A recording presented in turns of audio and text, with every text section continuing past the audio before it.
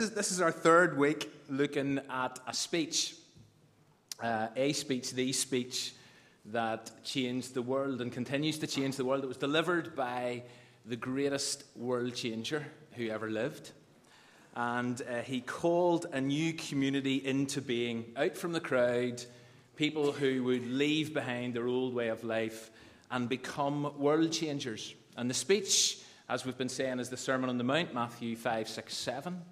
The speaker is Jesus, and the new community of world changers is us. Many of us here this morning who have been called to make a difference and to be distinctively different, as through our lives and by our prayers, God's kingdom comes here. Heaven invades earth.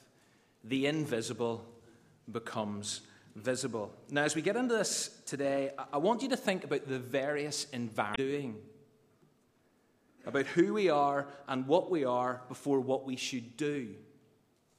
You are. It's your identity. Salt and light. Now, two critical comments. Whenever Jesus says you, he doesn't just mean you as an individual. He means you, plural. We would probably say usins, okay?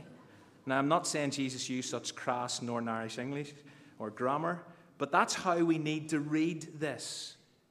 Usins. This new community, the church, you are salt and light. And so, this little light of mine, I'm going to let it shine. And some of yours, man. And how many of us have fond memories of singing that as a kid? But let's also make sure we sing this significantly important light of ours. We're going to let it shine. Doesn't have the same ring, I know. Doesn't flow as well. But actually, we need to grasp this. You, plural, church, this new community that's called out from the crowd, you are salt and light.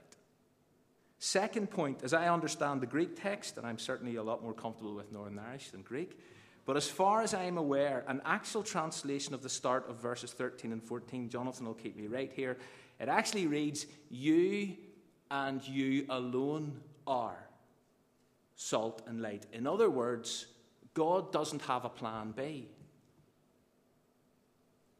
God doesn't have a plan B. God hasn't got another option in mind for making a difference in this world.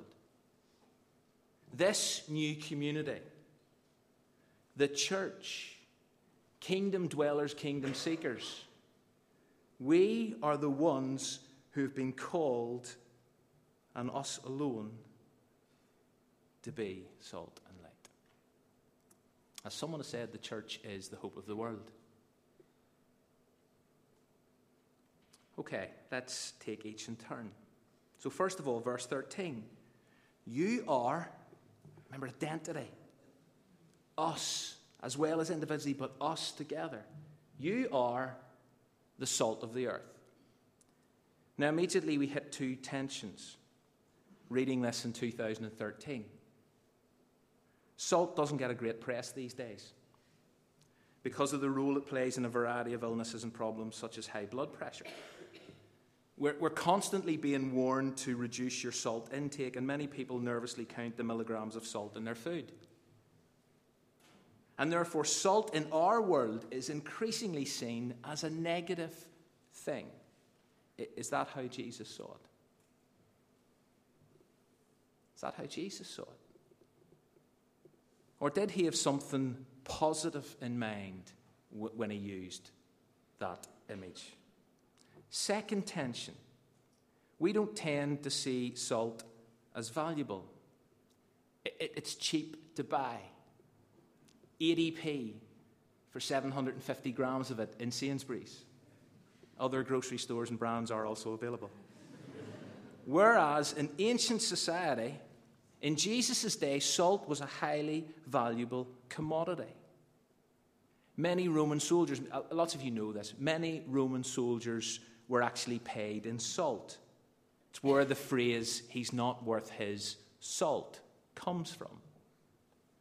And so when Jesus says, you are the salt of the earth, that conveyed a real sense of value which is sadly lost on us today. We don't get that. And we need to bear these two tensions in mind with Matthew 5:13. Don't think negative, as in bad, for you, and don't think worthless, as in cheap. Otherwise, we'll totally miss this. Salt, you see, was indispensable in everyday life in the ancient world. And here's the thing Jesus is saying. You are vital to this world. You, usins, are vital to this world. We may feel small, we may be small. We might even see ourselves like the first century church. We're out on the margins now. We're increasingly sidelined. We're struggling, aren't we, as a church on the fringes of society? Let's be honest. Nobody cares what we think anymore, really.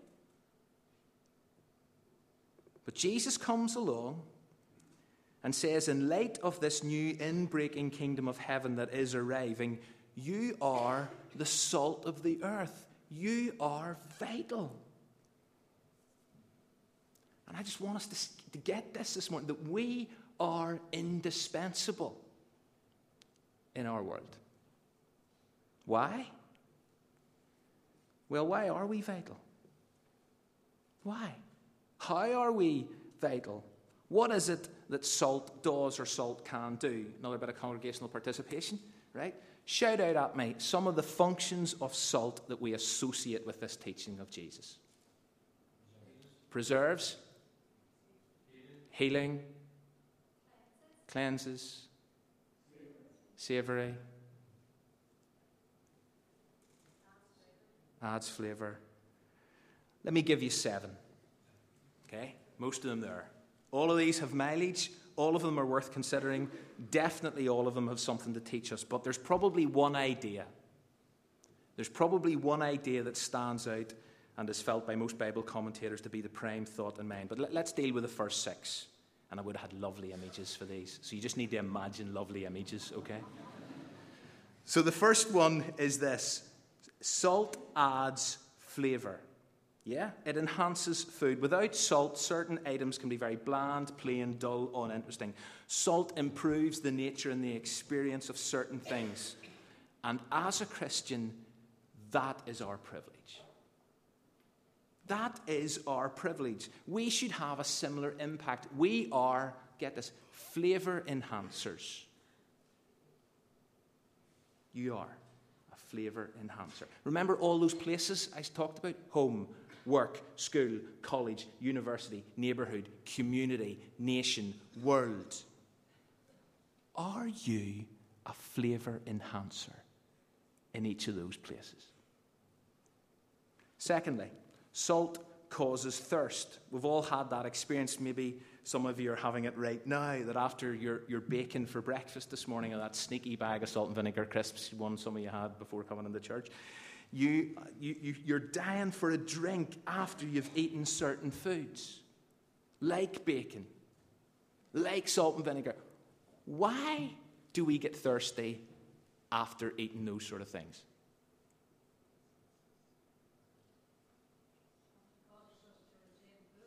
Thank you, Dorothea. There's actually quite a technical reason for it, and there's lots of medics here who will explain it to you afterwards. But the bottom line is this. Salt causes and creates thirst. It's the bottom line. And as Christians, that's our calling. That is our calling.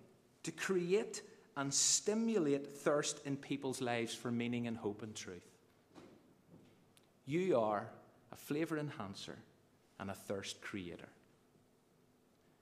And following on from that, but closely connected, is this idea that salt stings. I don't tend to think of this one as readily, and I don't think anybody said it. Martin Luther and others emphasized this particular aspect of salt because they felt that any true Christian, any true church witness should have a biting, stinging quality to it. Again, and I'm sure we've all had the experience of getting salt in a cut or a wound. It stings like mad.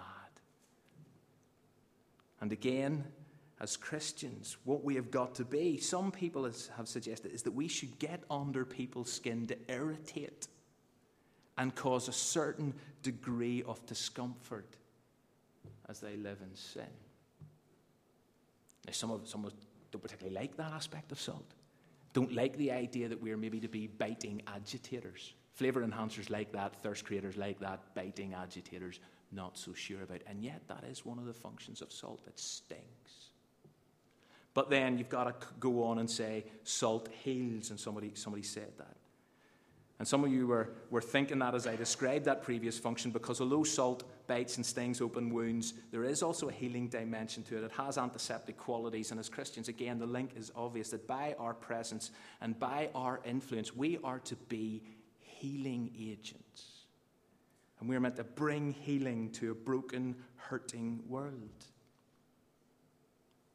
Flavor enhancer, thirst creator, biting agitator, welcome healer. Fifthly, salt is a thawing agent. It's getting that time of year again when the big yellow gritters hit our roads, scattering ice-melting salts.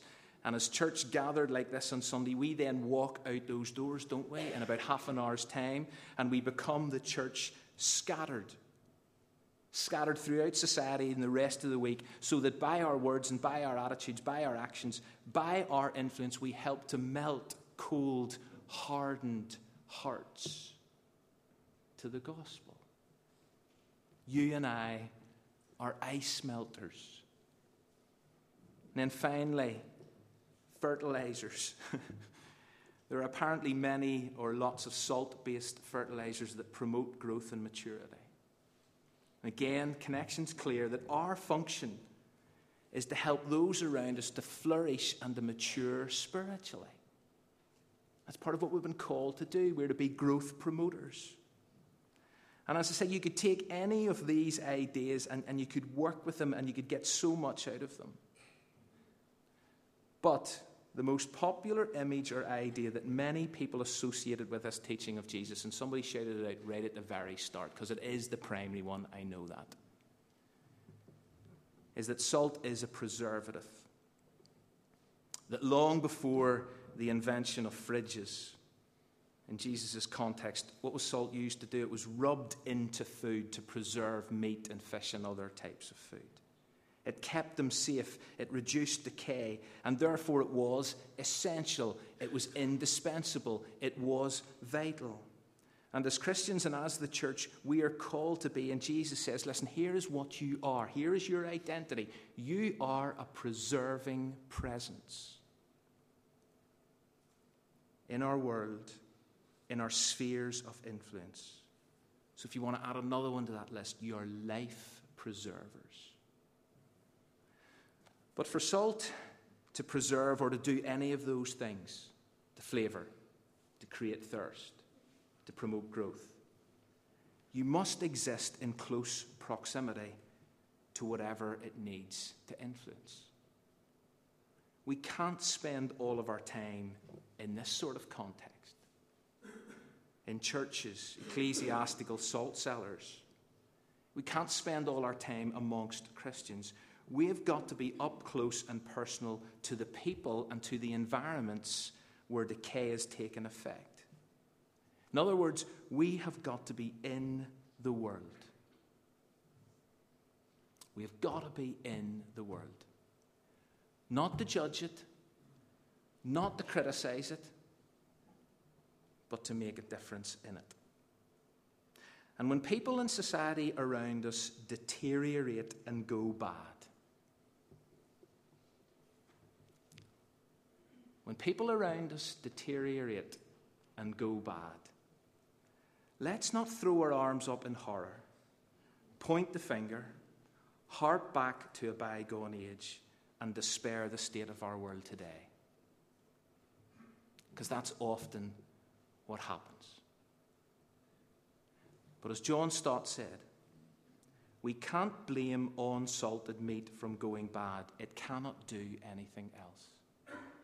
The real question to ask is, where is the salt? Listen, let me say this as clearly as I can. The world is the world. So let's not voice off at it simply for being who and what it is. But let's also remember that the church is the church. And so let's be who and what we are called to be, which is all of those things. Flavor enhancers, thirst creators, right down to life preservers. The world is the world. The world will decay, it will go bad. Let's not voice off at it. Let's not criticize it, judge it. Let's make a difference in it. A positive difference in it. And so as we do life and live our lives in all those spheres of influence that I mentioned at the beginning, let's reflect, if you like, our true identity and be this positive, preserving influence in a decaying context. But look at verse 13, because Jesus then adds a rider.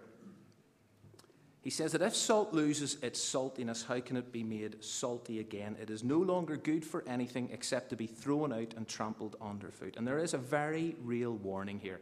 Very real warning. And yet again, and some of you are thinking this, lots of you know this, that sodium chloride, that salt cannot lose its saltiness. Unless, that is, it becomes contaminated with impurities. Then it risks becoming pretty useless, even dangerous. And one way of reading this regards the issue of being, and I did say we've got to be in the world, and I firmly believe that, passionately believe that actually. We've got to be in the world, but not of it. We do need to be in close proximity to a decaying, dying world, but however we choose to live that out in practice, we must be aware of the dangers. We probably all know, I definitely do, we all know those who in their attempt to flavour and create thirst and fertilise and preserve have ended up being compromised by the world, or have begun to embrace its values and its ways.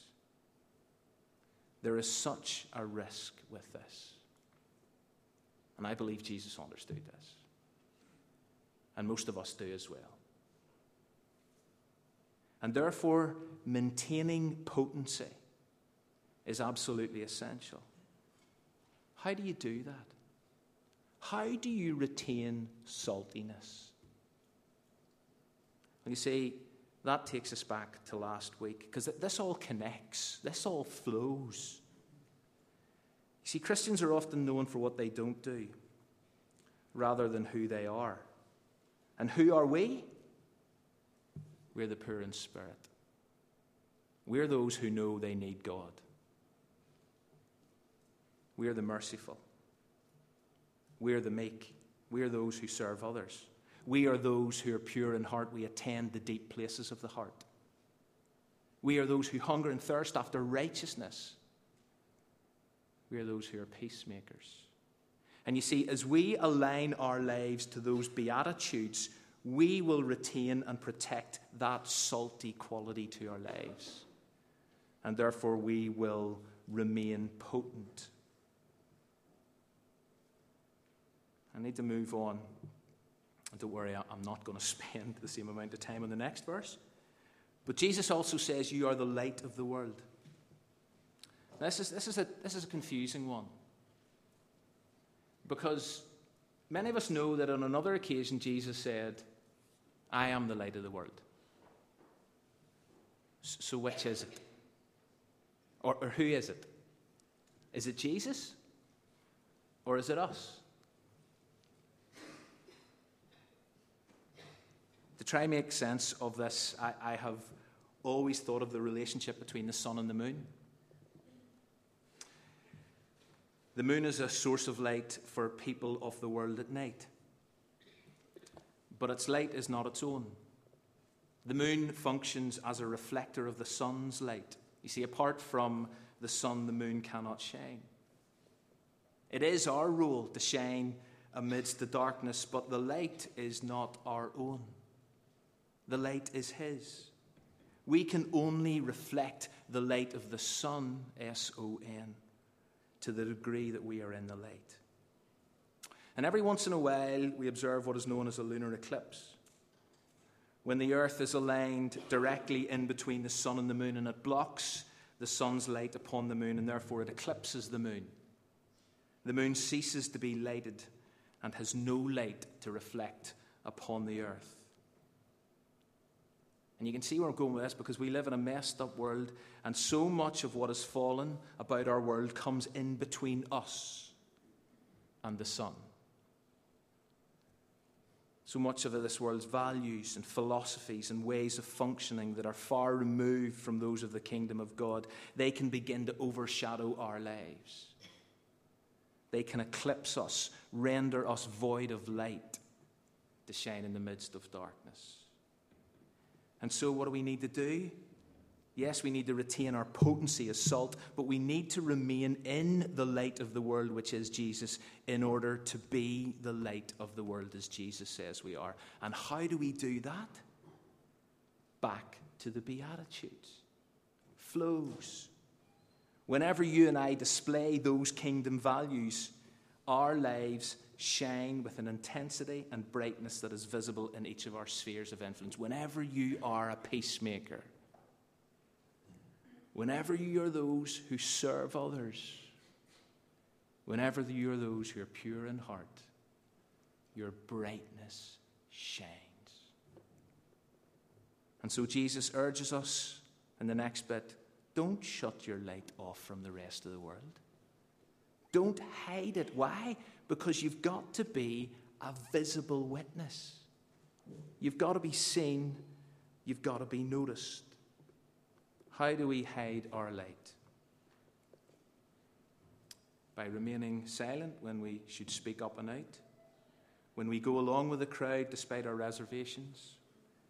When we let sin dim our light via compromise or even blatant disobedience. And when we ignore the needs of others and we just leave them in a dark place. And why? Why must we be a visible witness? Why must we be those who are pure in heart and pure in spirit and merciful and meek and peacemakers? Why? Verse 15, for the glory of God. It's not to bring attention to us. It's not to promote ourselves. It's so that who we are and what we do point people to our Father in heaven. So this morning, you are the salt of the earth. You are a preserving presence. And you are the light of the world. You are a visible witness. And so the challenge is just go and be who you are. And some of us, and with this close, some of us hear this, maybe have heard it again for the umpteenth time.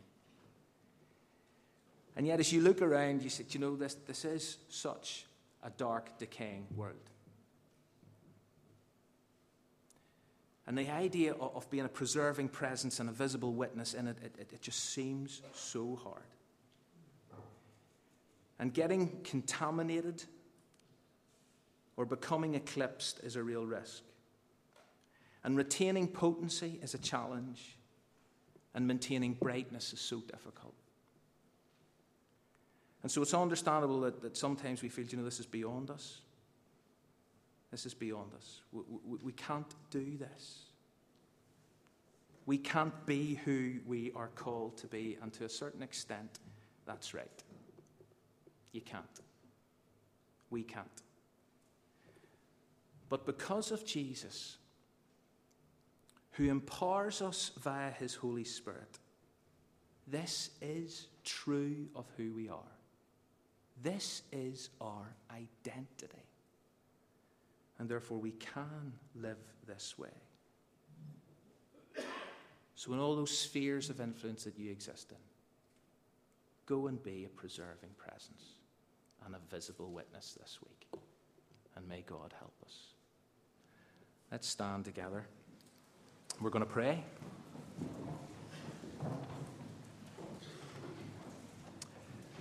And just before we serve tea and coffee, I just want to give a wee moment's silence again, just to maybe reflect, take a wee bit of moment, take a moment in time, just personally and internally, to just process this idea that this is our identity. This is who we are. Called, blessed,